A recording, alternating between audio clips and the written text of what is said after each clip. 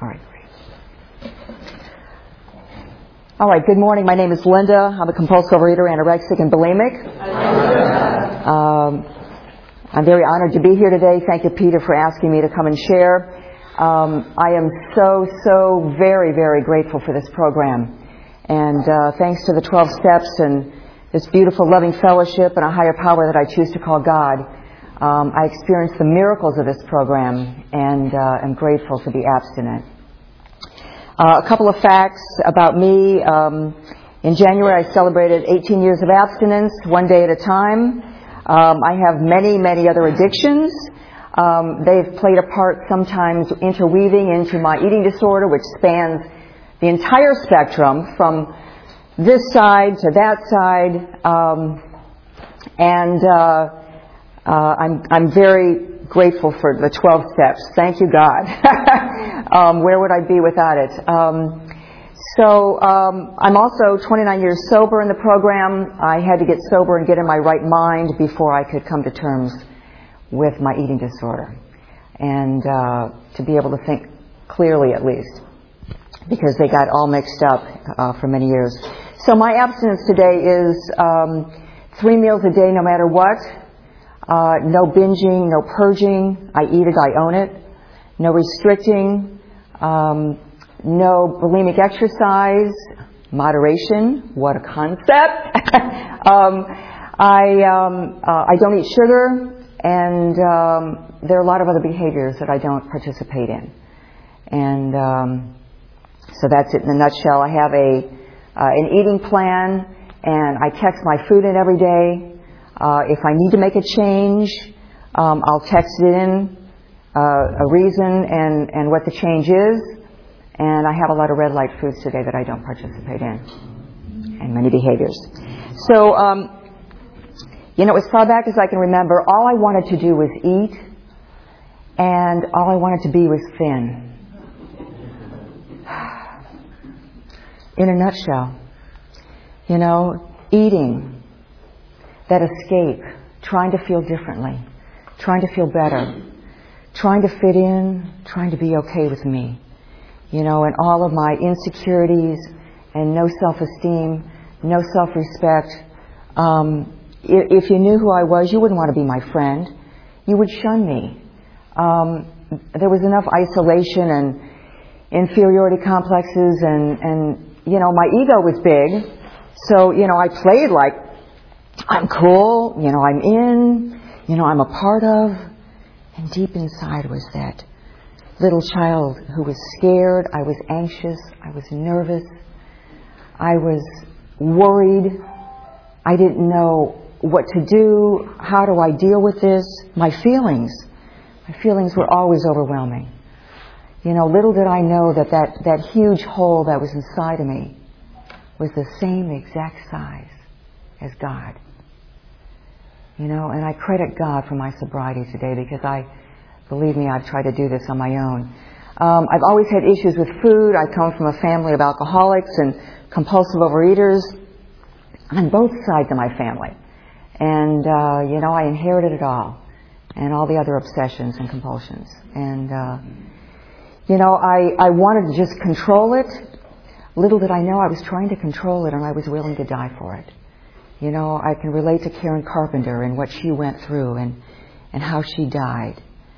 And thank God for this program and people who've been able to reach out for me. I remember when I went to college initially that, I put on 10 pounds like that. Eating in the dormitory and the food was really pretty good. I liked it. And that dessert buffet, ooh, what a concept. I think I can do this. And when those 10 pounds came on, ooh, I was not ready for that. And I just went into high gear. It was like, how quickly can I sign up for some exercise classes? They had all kinds of different classes, and I was interested in dance. I was a theater major. And, they had just all kinds of things.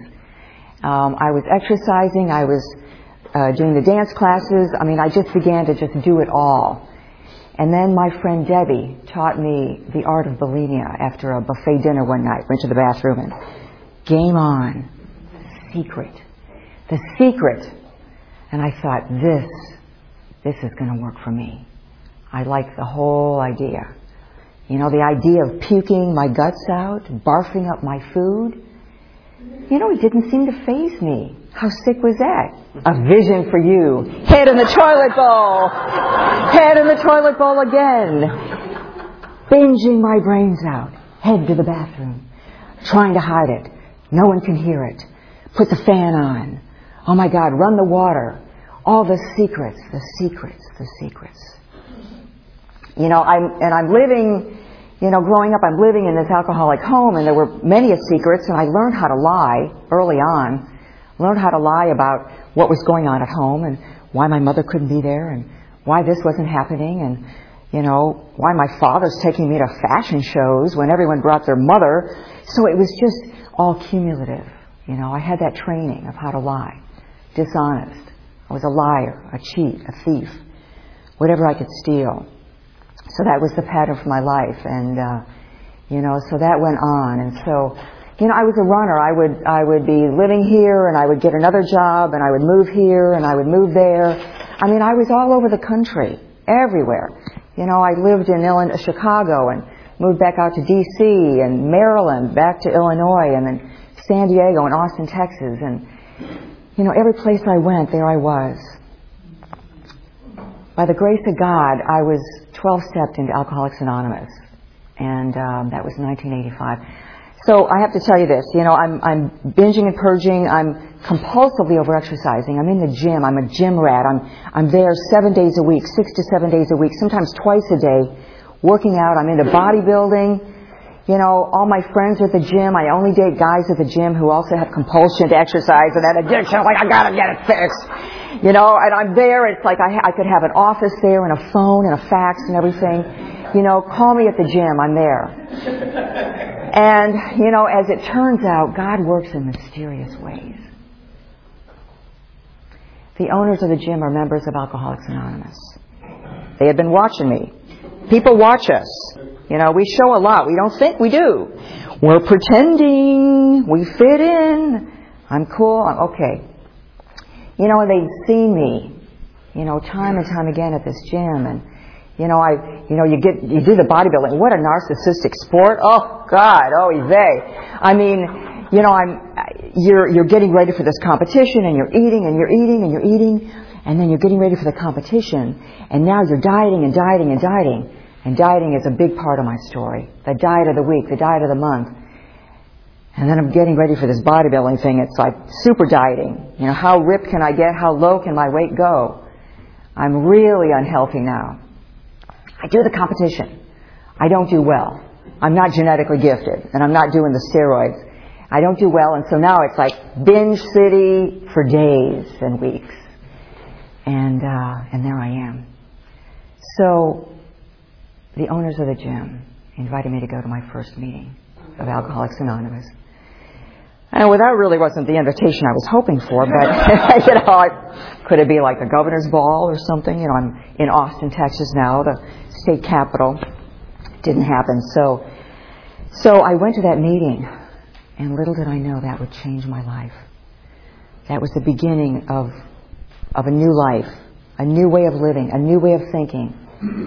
And they told me that the 12 steps were transformational.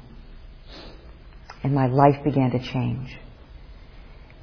And I began to straighten up, and my thinking began to be differently. And things were different for me. And I was very grateful. So about 2 years into the program, I moved to Chicago, a whole new city. I'm participating in my sobriety. And I'm there, and life is really pretty good. But I'm still working out like a crazy woman. I'm binging and purging. You know, I'm walking into my apartment going, hello, is anybody there? Just hoping that nobody would be there, because I needed to eat. And I needed to eat by myself. And I needed to eat away my troubles and my emotions. Because God knows I got a lot of stuff going on here. I'm newly sober and I'm crazy. I'm sober, but I'm crazy. You know what I mean? You know, the monkey's off my back, but the circus never leaves town. You know, okay, monkey, I still got the circus, and the merry-go-round is going and going and going. And I like that visual. The Ferris wheel. And so I asked my friend who was sober and also in OA, can I go to a meeting with you? She said, sure. So we went to a meeting on the North Shore in Chicago. So I'm at the meeting and, I heard lots of compulsive overeaters and I heard all this, but I didn't hear anything about the binging and purging. I didn't hear any about restricting or the exercise. I heard about the diets, but I didn't hear all the rest. And I didn't hear what I needed to hear. And maybe I just wasn't willing. I wasn't at my point. I wasn't at my bottom. And so I said, you know what, maybe it's fine for these people because they really need that program, but I can control it. I can control this thing. And I really thought I could. I really thought I could. So for the next 10 years, I tried to control it. I tried. I really did my best. And as well, I just did my best. And as I tried to control it, I stayed sober, thank God, but I couldn't. I like to think that I went out for 10 more years. Doing everything, trying every trick in the book, everything that we try to do, and more diets, and it is what it is. And 10 years later, another move to San Francisco and now to LA, I'm living in the Valley, and I'm thinking, I remember I went to that meeting, and you know what, my life has fallen apart, and now I'm depressed, and I don't know what to do. And the thought occurred to me, what about that OA program? I'm thinking that might be someplace I could go. And so I called the OA office in Reseda, and they told me about a couple different meetings, and the next meeting I went to was the 100 Pounders meeting on a Wednesday night at the Darby meeting in Reseda. I've gained and lost 100 pounds over the years, and while, I've never been grossly overweight, I've always been overweight in my mind because I've got a body distortion, a perception distortion. My body image is all muffed up. It's just all over the place. I could never see myself.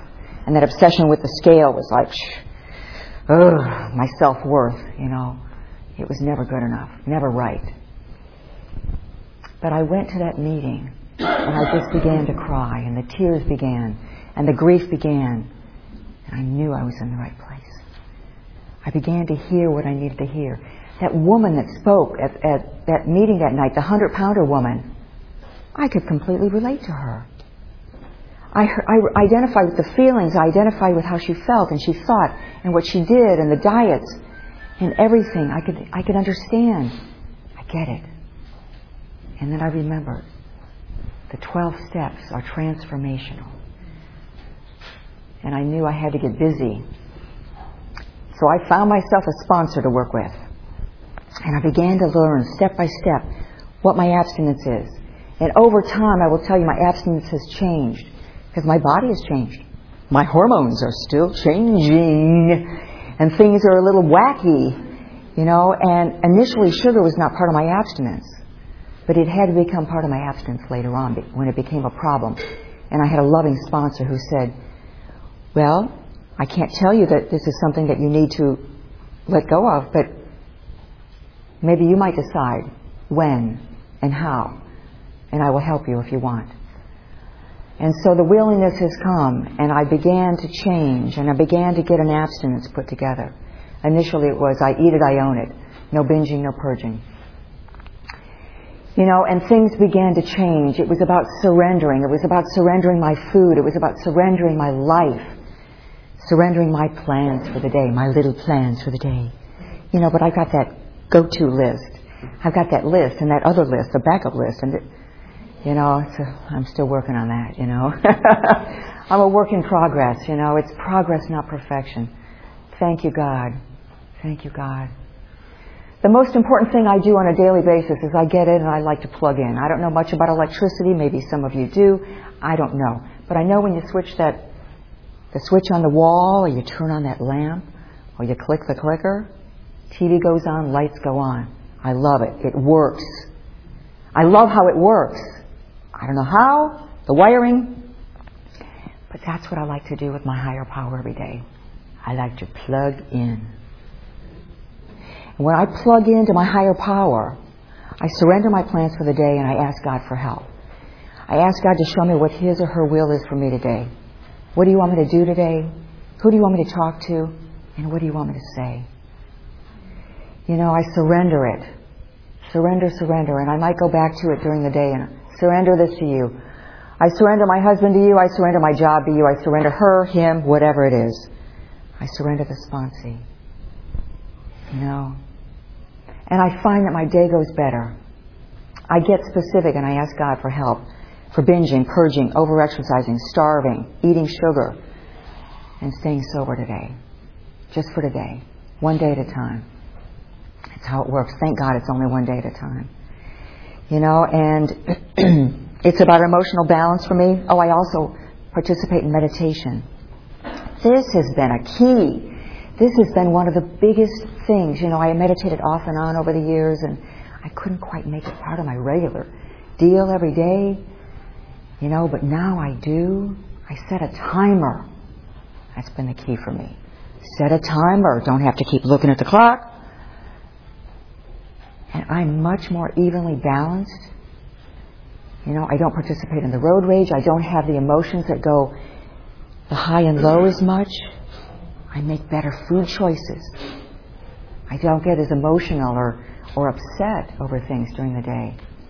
All the difference in the world about my food choices and my portions. You know, how great is that? How great is that?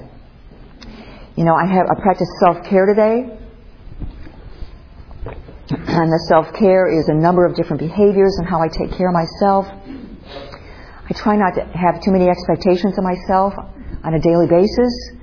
You know, I tend to overdo it sometimes, want to overdo it.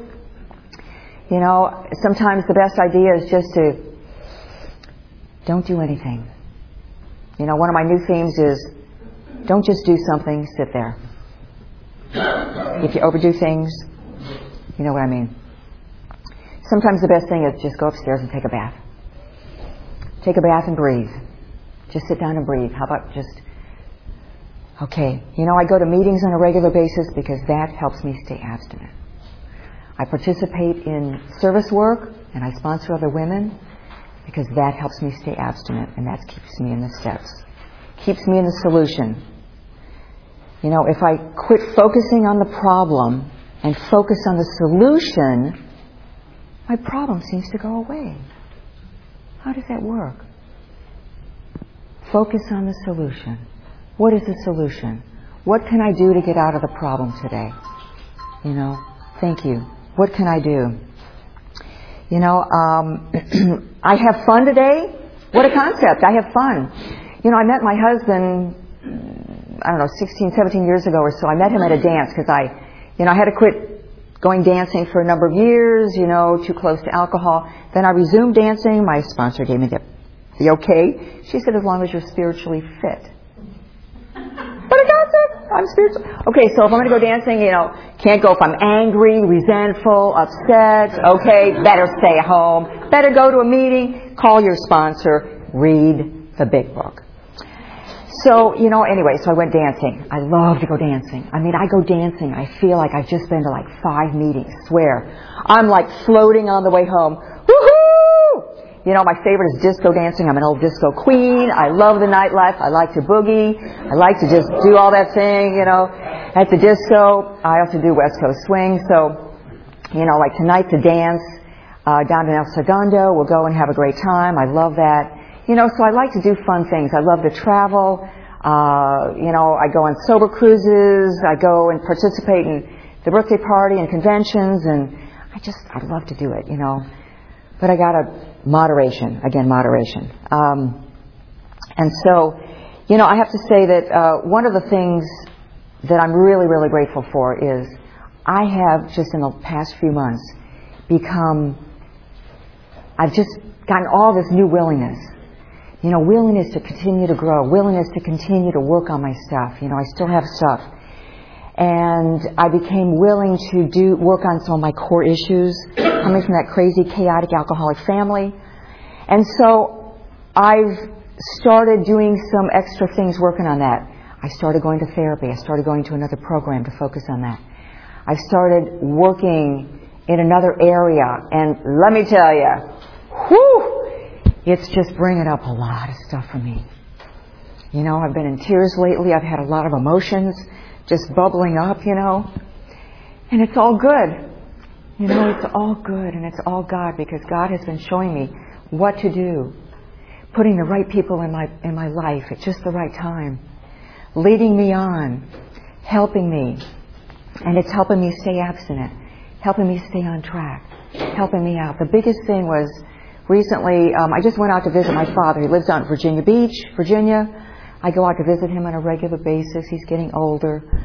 And, you know, the thing is, he sold his truck years ago. He used to let me use his truck. And so now I'm a full adult, but he doesn't let me use his car. His good car. You know, yeah, I used to crash cars when I was younger, but I don't anymore. But he won't let me use it. And the thought really never occurred to me to actually rent a car when I'm there. But, you know, people tell us things, you know, and so it was suggested that I rent a car. And she said, you know, I would just rent a car. Why don't you rent a car? I would rent a car, she says. Rent a car. Okay, so I go to rent a car. And now the car is going to be too expensive. My anorexic self says, well, no, that's too much money. Come on, you know, whatever. Oh, maybe you're not worth it. And my therapist said, rent a car. My sponsor said, you know, I find, you know, when I do these things emotionally, there's such an emotional payoff. I said, I get it. I rented the car that day. I had the car. I got out there. And I had the rental car. I told my dad, I said, I don't need a ride from the airport because I'm going to have the rental car. You know, I've got my iPhone. I got the maps, directions. I said, I'll call you if I need help. Great, fine. I'm telling you, it made all the difference in the world. It was amazing. I was an adult. I made adult decisions. The food was not even an issue. Sometimes the food is an issue when I go home. Family of origin, all the emotions, things that come up, the things that just stir us up. It was not an issue. It was incredible. It was recovery working for me and God doing for me what I can't do for myself. Yes, I asked for help every day. Yes, I called people on the phone. I had my connections. I went to meetings. I went to the gym. Moderation. At the gym, I didn't overdo it. I was there. They even treated me differently. They did. They treated me more like an adult. The adult that I am. You know, this program shows me miracle after miracle. By the grace of God today, I'm at a healthy body weight. I don't get on the scale anymore. I have no business on the scale anymore. I practice these principles in all my affairs. And every day I say, thank you, God, for another day of abstinence and another day of sobriety. And I make that gratitude list. That long gratitude list. Wow. How amazing is that? You are my family, and I'm grateful to be here. And thank you so much for letting me share today.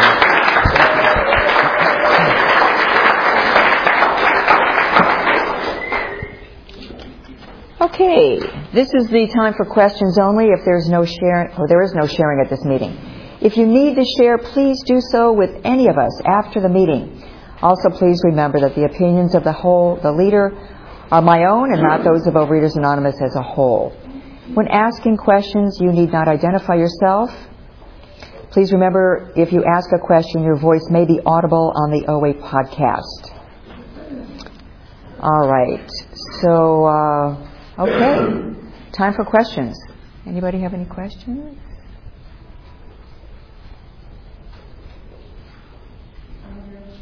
Okay. Oh, yes. Hi. Thanks for your share.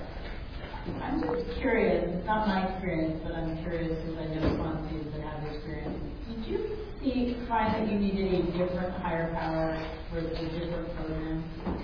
Or was the same concept that you used to get sober applicable? Okay, question being, did I need a different higher power when I got abstinent from when I got sober? I don't believe I needed a different higher power, but I needed to have more faith. I needed to have a different level of faith So that was something that I had to work on, because being new in Overeaters Anonymous, you know, I had tried to control it for so long by myself. I had such a strong desire to want to control it. It was really difficult to really turn my food over to a higher power. So that took a while. It took a while, and I was really trying to still work on that faith anyway, because it was very fragile. And it was at a low level. It was a very gradual transition because, mind you, I had a lot of religious stuff that I had to keep purging and transforming, and I always remember trust. I have to work on trust because I had such issues with trusting anyone or anything. So that took a while. It took a great while. And reading a lot of program books, big books, all the 12 and 12s, and then other spiritual books. There were so many spiritual books that really helped me transition and helped me just to get through the day. You know, okay, I can trust that situation. It was just starting with the little things to ask my higher power to help me with. One morsel at a time. Thank you. Did you do step 4, 8, 9 in OA? And if you did, how was that different than the step 4, 8, 9 you did in AA? Yes, I did steps 4, 8, and 9 in OA, and they were different because, you know, every sponsor likes to have you do them differently, and so, you know, early on I just had that willingness to follow sponsor direction, and it really served me. I won't say I was perfect in that way because I still had my own ideas, but for the most part, when it came to that work, I did. I wanted to please my sponsor, but I wanted what my sponsors had. So I remember when I did my 4th step in OA, I used the chocolate book, the OA 12 and 12, and I answered, you know, those 4 million questions in there, you know, which I thought, oh, this is going to take a lifetime. I mean, but you know, it was a great exercise, and it was of great value to me to go through that. And I thought some of those questions were pretty ridiculous, but, you know, I answered them anyway, and some of them, fortunately, were no. But it was really helpful. And then, you know, the 8 and 9, I remember doing with a different sponsor because my sponsor had wanted me to work with somebody who had bulimic experience and anorexic experience, so I did that. And that was great. Yeah, so it was a different experience. And, you know, every time I've gone through those steps, I've had another transformation. I've had another spiritual experience, and I've had a little more faith and better recovery as a result. And so I'm grateful for that. Thank you. Thank you. Yes. How do you deal with fear? So something that you've already experienced that was very challenging, not the way you wanted it to, and you got to try it again. How do you deal with that when you've done it before you're planning and you're still stuck in that fear and anxiety that you've experienced? Yes, how do I deal with the fears and the anxiety and everything? Well, it seems like I deal with different ones differently. For one, if it's a fear about something, you know, the work-related things that come up, from doing something new, or I've got something different going on, a different scenario or situation, that, you know, I know today that I've got to go to my higher power. And the fears also, it's a great help if I do some writing about it. The writing always reveals things to me, and mind you, I don't like to write a whole lot. That's another thing where I've had a whole new willingness to do writing recently. Oh my gosh. But the writing is really helpful. To put it down on paper and to really write about it and write what that fear is and why. And that's tremendously helpful. Also talking about it with a sponsor And mind you, I've got a couple different sponsors, which is great. If somebody's not available, maybe I can get the other one. And then it's, going to a meeting, sharing about it. When we share those fears, we release a lot of the power that they have over us. And that relief is so, so great. If it's something that continues to happen, it's more like a character defect. I've been accused of being a worrywart. It comes from my core issues, of worrying over things, the future. The future is always fear. If I'm in fear a lot, it's like I'm worried about something later today, or how it's going to work out, or the results and the expectations. And that is something I have to leave to God. I have to focus on what I can try to do, my efforts, but I've got to leave the expectations to God. But if it's a character defect that keeps repeatedly happening, I've got to go back to the third step and say, did I even release this? Yeah, for 10 seconds. And then I took it back. And I do this sometimes. We all do it.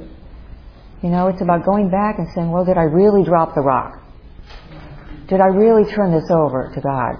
I turn my will and my life over to God, and then I'll sometimes go, okay, I'm going to turn my husband over to your care today, because I need to stay out of his business. I'm going to turn over whatever I have to do at work today that's maybe a little scary, something I'm doing for the first time, or whatever it is, that I have to turn it over to God. Should I call my sponsor? Go to a meeting? What can I do to get in a solution? So there are a lot of tools. It's about using that toolbox that we have. So thank you. Thank you very much. I heard you talk about dysmorphia and not understanding what size your own body is.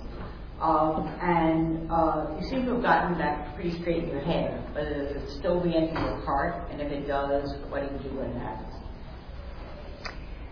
Yeah, it's still there. The circus is still in town. You asked about the dysmorphia and body image and what I do about that. And, some days I'm more in acceptance than other days. And the days that I'm not, that's when I need to use the toolbox. And, I go to my sponsor about this.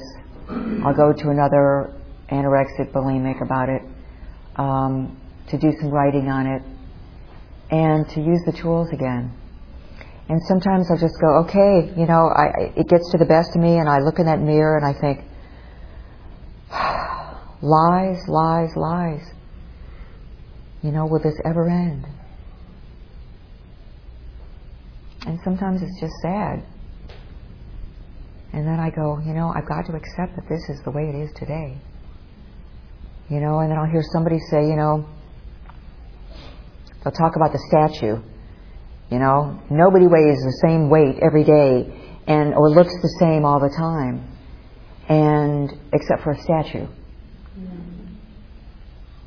And I'm expecting too much out of myself. And I'm trying to play God. And when I think I know better than God, that's when I need to back down a little bit and work on my humility. And just know that it's all part of my disease. And I can practice the self-forgiveness that's so hard for me to do sometimes. And go, okay, I can release this thought. God, please help me to release this thought that does not serve me today. Because the thoughts come.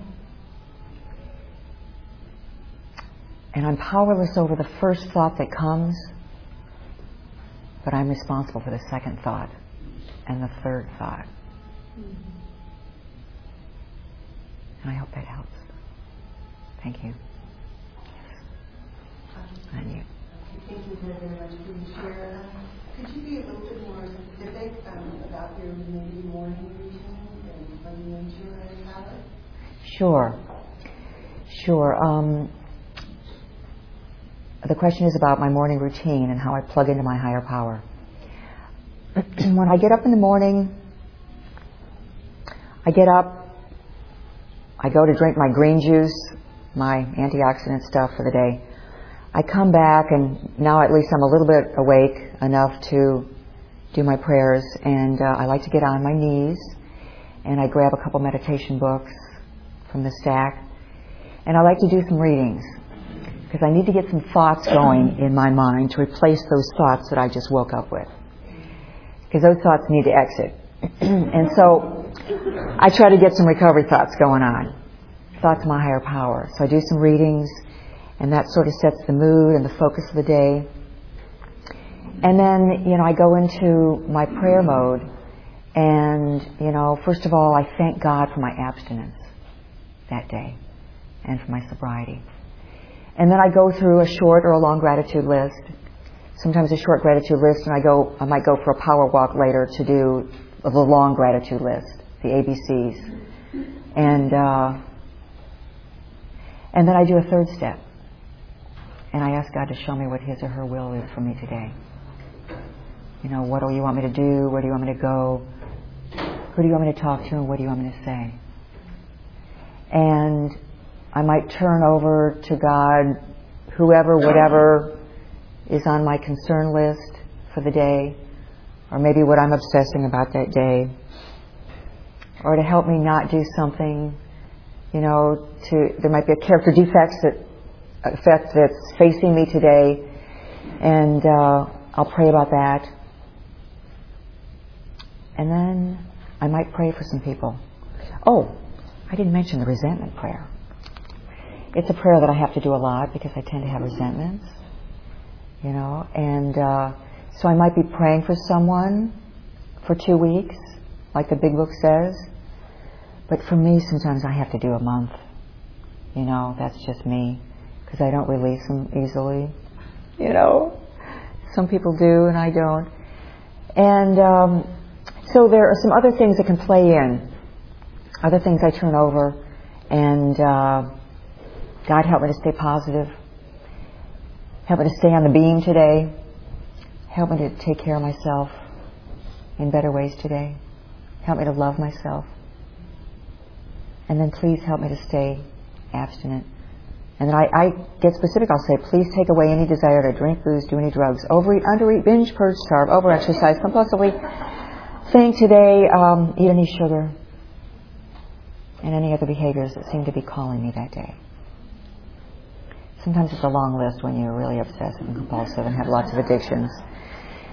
So, thank you. Yes? Thank you.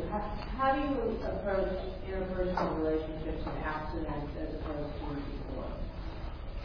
Thank you. How do I approach interpersonal relationships today as compared to before?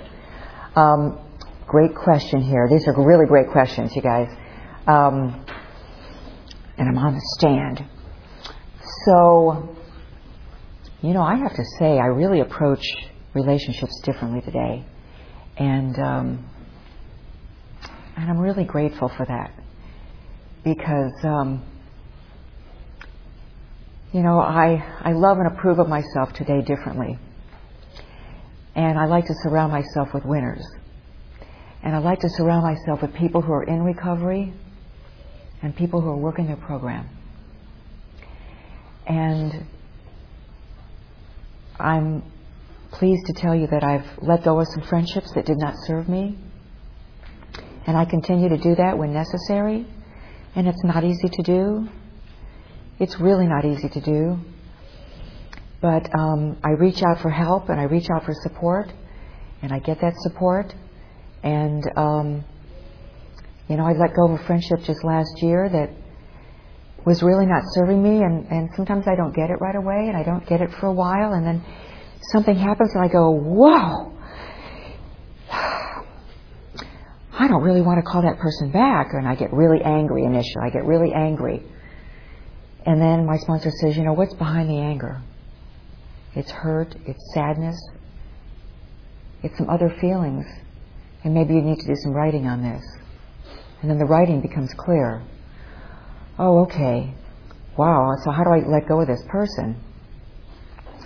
And each situation is differently. Sometimes I can just back off from somebody, and keep it very at a distance. And that's okay. And especially if it's somebody I have to interact with. And, I had a situation with this person at work who made me crazy by spraying flowery scents all over, and I can't deal with that. And in menopause, it's like, I get headaches, I get nauseous, and then I want to throw up, and this is not working out. And so I really had to work up with my sponsor on that situation. What do I do? And he actually persisted, and I ended up having to write an anonymous letter to our boss, the big boss. And so, and sometimes it's just trying to detach from them with love and letting them go and wishing them well wishing them all the best, but not participating in that friendship or that relationship any longer. So it just depends. But we get to choose differently today. Thank you. Thank you, by the way, for sharing. I have long-term sobriety and I'm also in GA a long time. And this program always kicks my ass. And I speak to my sponsor, and my sponsor says to me, I have a bottom line abstinence, but I haven't learned moderation in any aspect of my life. I know what black is, I know what white is. But I'd like you to address the word moderation, being as you're multi-addicted to. Thank you. How do I address moderation since I'm multi-addicted to? It's been such a foreign concept to me for so long. It's been very, very, very gradual.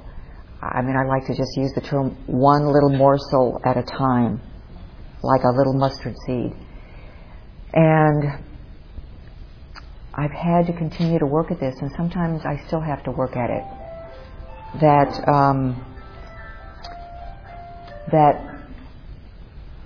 I've had to talk to my sponsors about this time and time again to try to set up parameters, whether it's a behavior, whether it's a certain food, talking to my fellow travelers, and really talking to other people that have that same issue. Reading spiritual books, praying for the willingness, asking God for help, asking God for the willingness to practice the moderation. The exercise has been the hardest. And then, I really tried to control that whole thing with the sugar for a long time. And then it became a problem, and I wasn't willing to give it up. And it was like, I can't seem to do with the moderation thing, but I don't think I can give it up and stay abstinent. And I had so much fear over this. It was huge.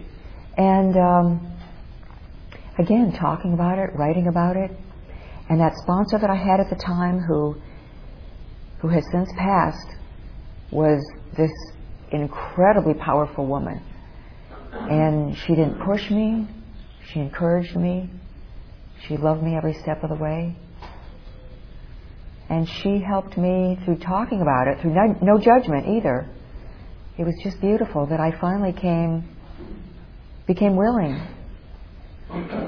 to let that go, because I couldn't practice the moderation. Sometimes it becomes me. I become sick of my character defects, and I become unwilling to play that game. And it's like, this again? This is in my face again? And when I repeatedly feel bad about myself, it wears on me. And if I become sick of being sick and tired of it, then I'm the only one that has to change it. And I pray for help. Thank you. You're on. Thank you.